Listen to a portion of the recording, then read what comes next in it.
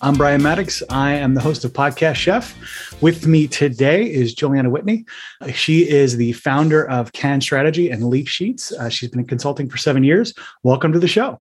Thank you. I'm excited to be here. Thanks for coming along. So could you do us a quick favor and tell us a little bit about your background, where you come from? I sure can. So I've always been super entrepreneurial, and I'm in Vegas, and cannabis in Vegas started in 2015.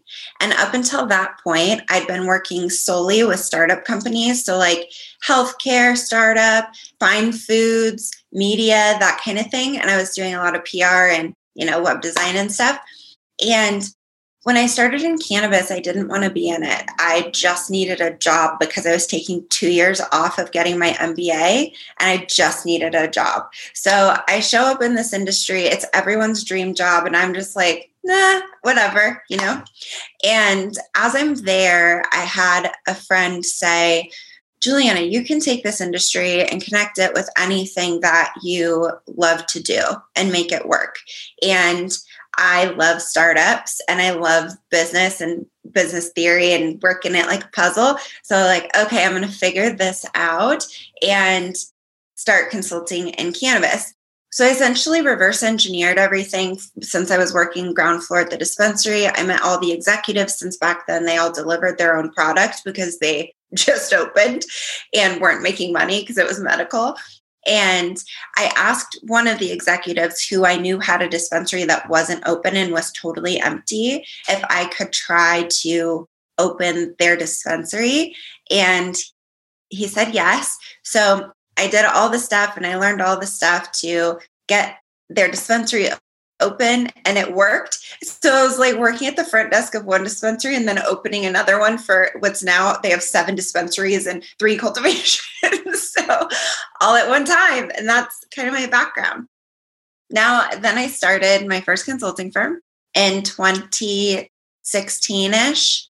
And then, I've just been going since then, working with people across the country, investors to open cannabis businesses. So dispensaries, cultivation, production in the most competitive states that have a limited amount of licenses. So I really go to battle with them and then open their companies. And that's what I've been doing. And then now I still do that. And we started Leaf Sheets, which is for kind of the more gritty startup entrepreneur in cannabis.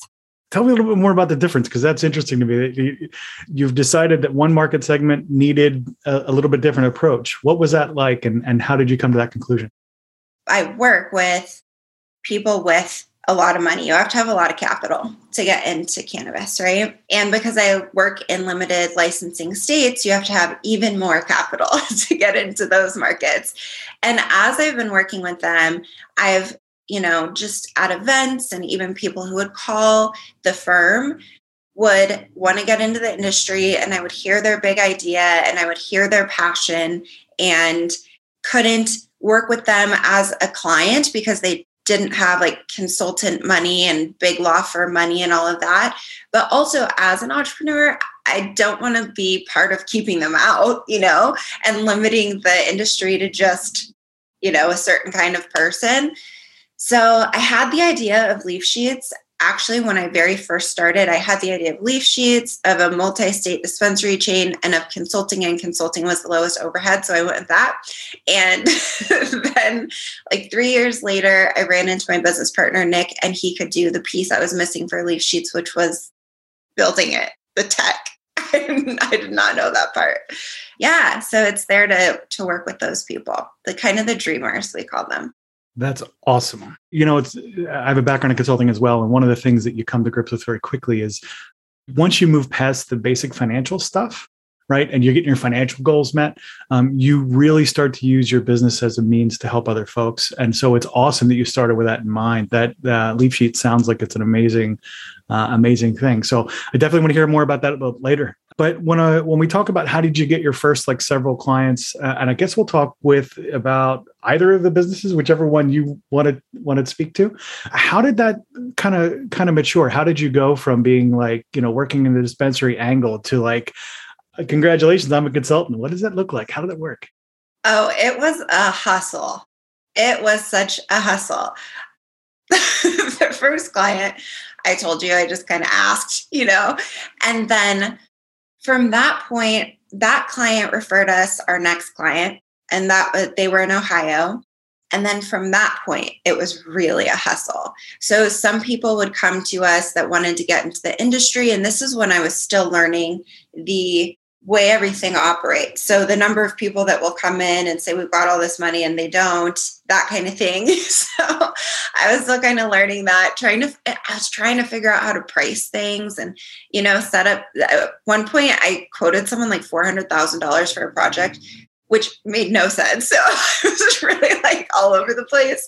And then the first few clients were just people that I met in the industry. So going to, events and stuff. And then people would refer other people to us. So they'd say this cultivation facility can't get their act together. They're not being able to get open. So we'd go get them open. And also just did everything. So my approach at the start was, what do you need? I'm pretty sure I could figure anything out. What do you need from me? What would you pay me to do? So that was how I got the first clients, and which made it kind of messy because none of my projects were the same. So there was no consistency. It was all over the place, Right. That's not scalable at all, is it? Yeah, no, not at all. So how did you come to grips with that? As you started to work in these situations, you must have come to a point where you're like, I can't keep running around crazy like this. I've got to do something. What was that like? That was basically getting to a point where there was enough money coming in that I even had the luxury of saying, I'm going to limit the services that I do. And at the time I had a business partner. And so we just sat down, we hired a team of 4 or 5 and just, did our org chart of what everyone would do, and then kind of structured out services that we found to be the highest value to businesses that we could consistently do, that could be done monthly and not just, one-offs and stuff. And then really moved forward with that. And then it was right around then that business partnership fell apart. So that was really fun. Yeah. One of the things that I've come to grips with in working with my clientele broadly, it's been, don't start a business with partners if you can avoid it. You're not ready for partnering when you start. You're ready for partnering later on. But at the start, it's very, very difficult to do that right.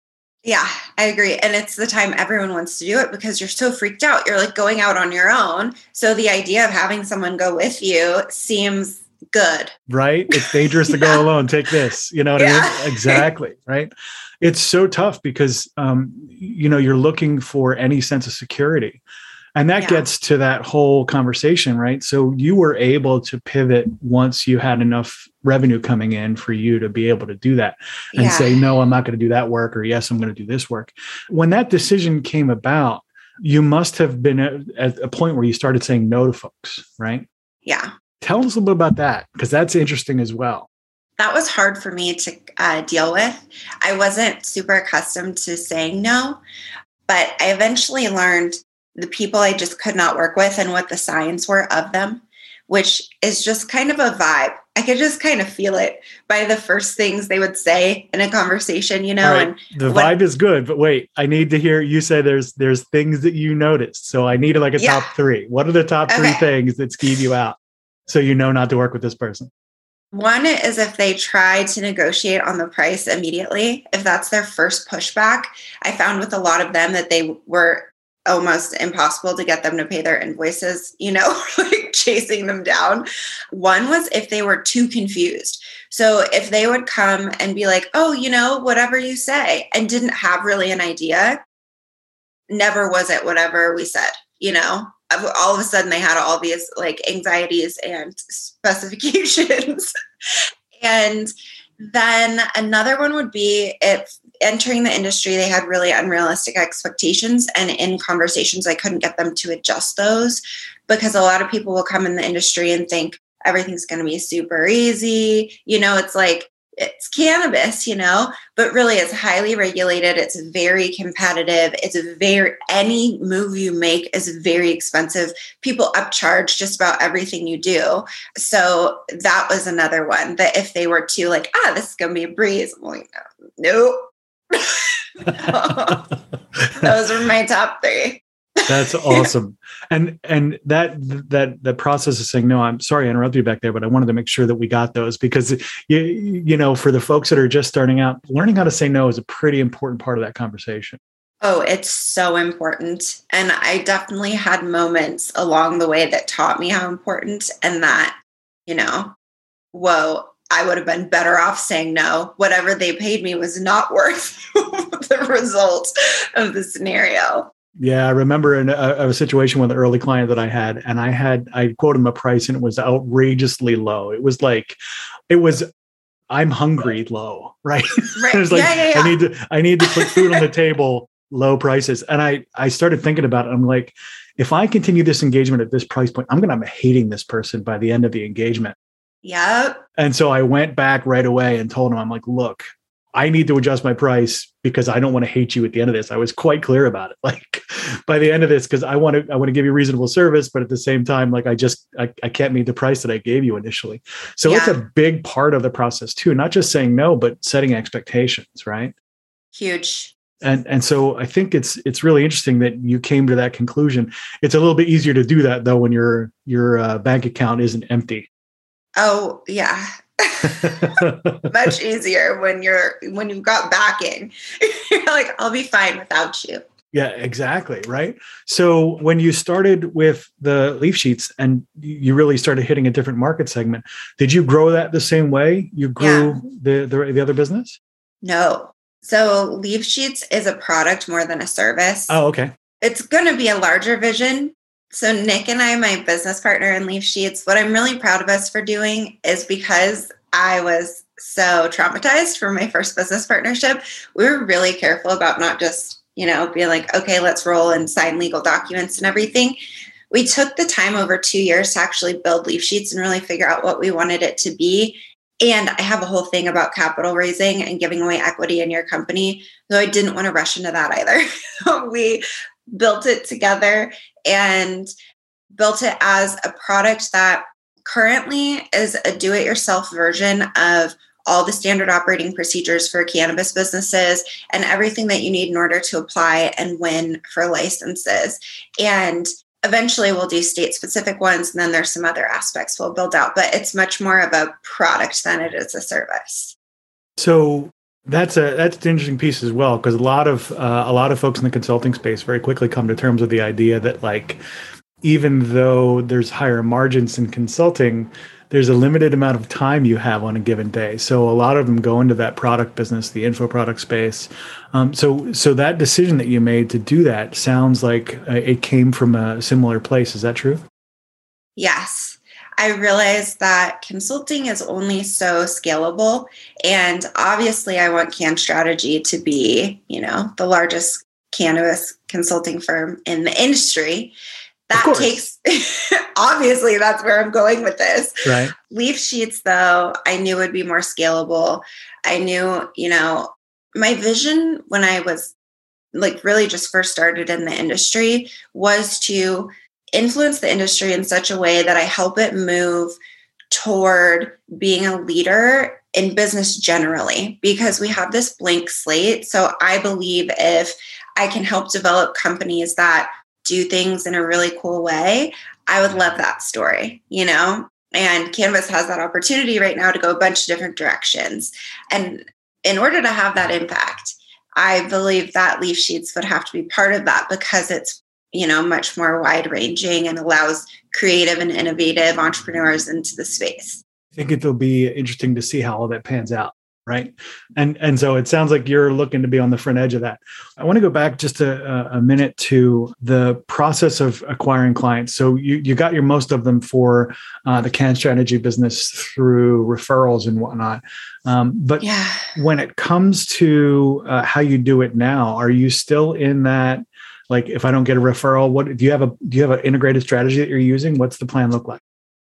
I could not exist on referrals anymore. I've never felt so dependent on other people, which is contrary to my nature. Because I had to start over with Cann Strategy on my own. And as soon as I did, my whole thing was, okay, I've got to have someone that writes content. I've got to focus on SEO. I've got to get some videos, because anytime someone speaks to me, they sign with me. And if I could make that happen sooner, that would be great. So I had some videos made. I started to just interact more on certain platforms. So LinkedIn, I started to just be a lot louder and more present. And all of those things helped. They all helped. I've gotten clients just that found me on LinkedIn, which is fascinating to me. And through the videos, I get a lot of, hi, I saw your video. And so I'm really grateful for that. Yeah. That's awesome. And at this point, you're pretty much good to go. That's just, you just keep up the content generation farm and it's working for you.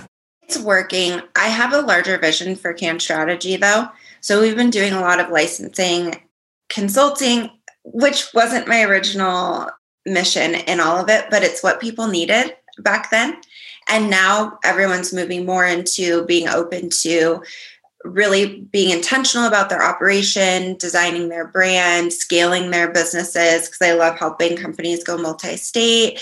And so moving more into that. And so that's almost a different target.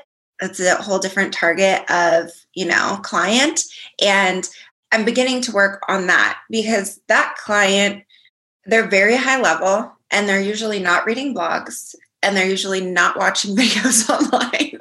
So I'm finding different avenues to find those people.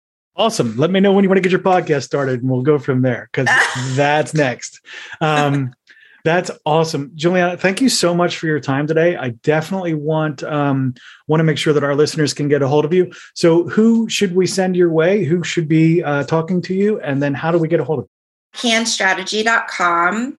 You can find me also on LinkedIn at Cann Strategy. If you're an investor getting into the industry, if you have a bunch of funding, if you're already an operator and you want to scale or improve, there's that. Leaf Sheets. If you're an entrepreneur and you're excited and want to get into cannabis and are ready to put in at least some of the work, but have most of it laid out for you, then you can go to leafsheets.com and we have an email that's hi, like HIGH, get it?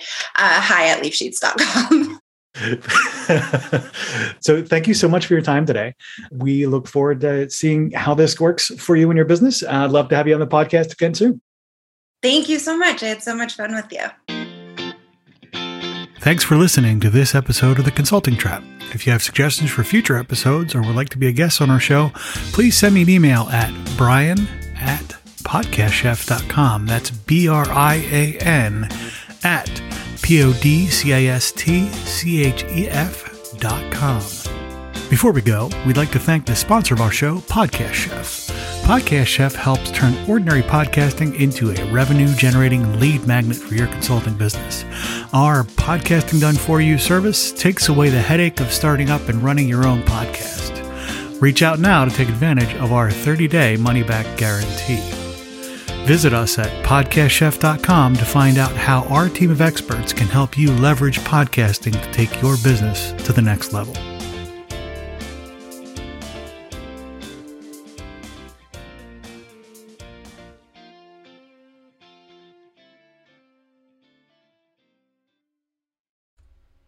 Hey, you. Yes, you. It's 2024 and you don't have a podcast yet.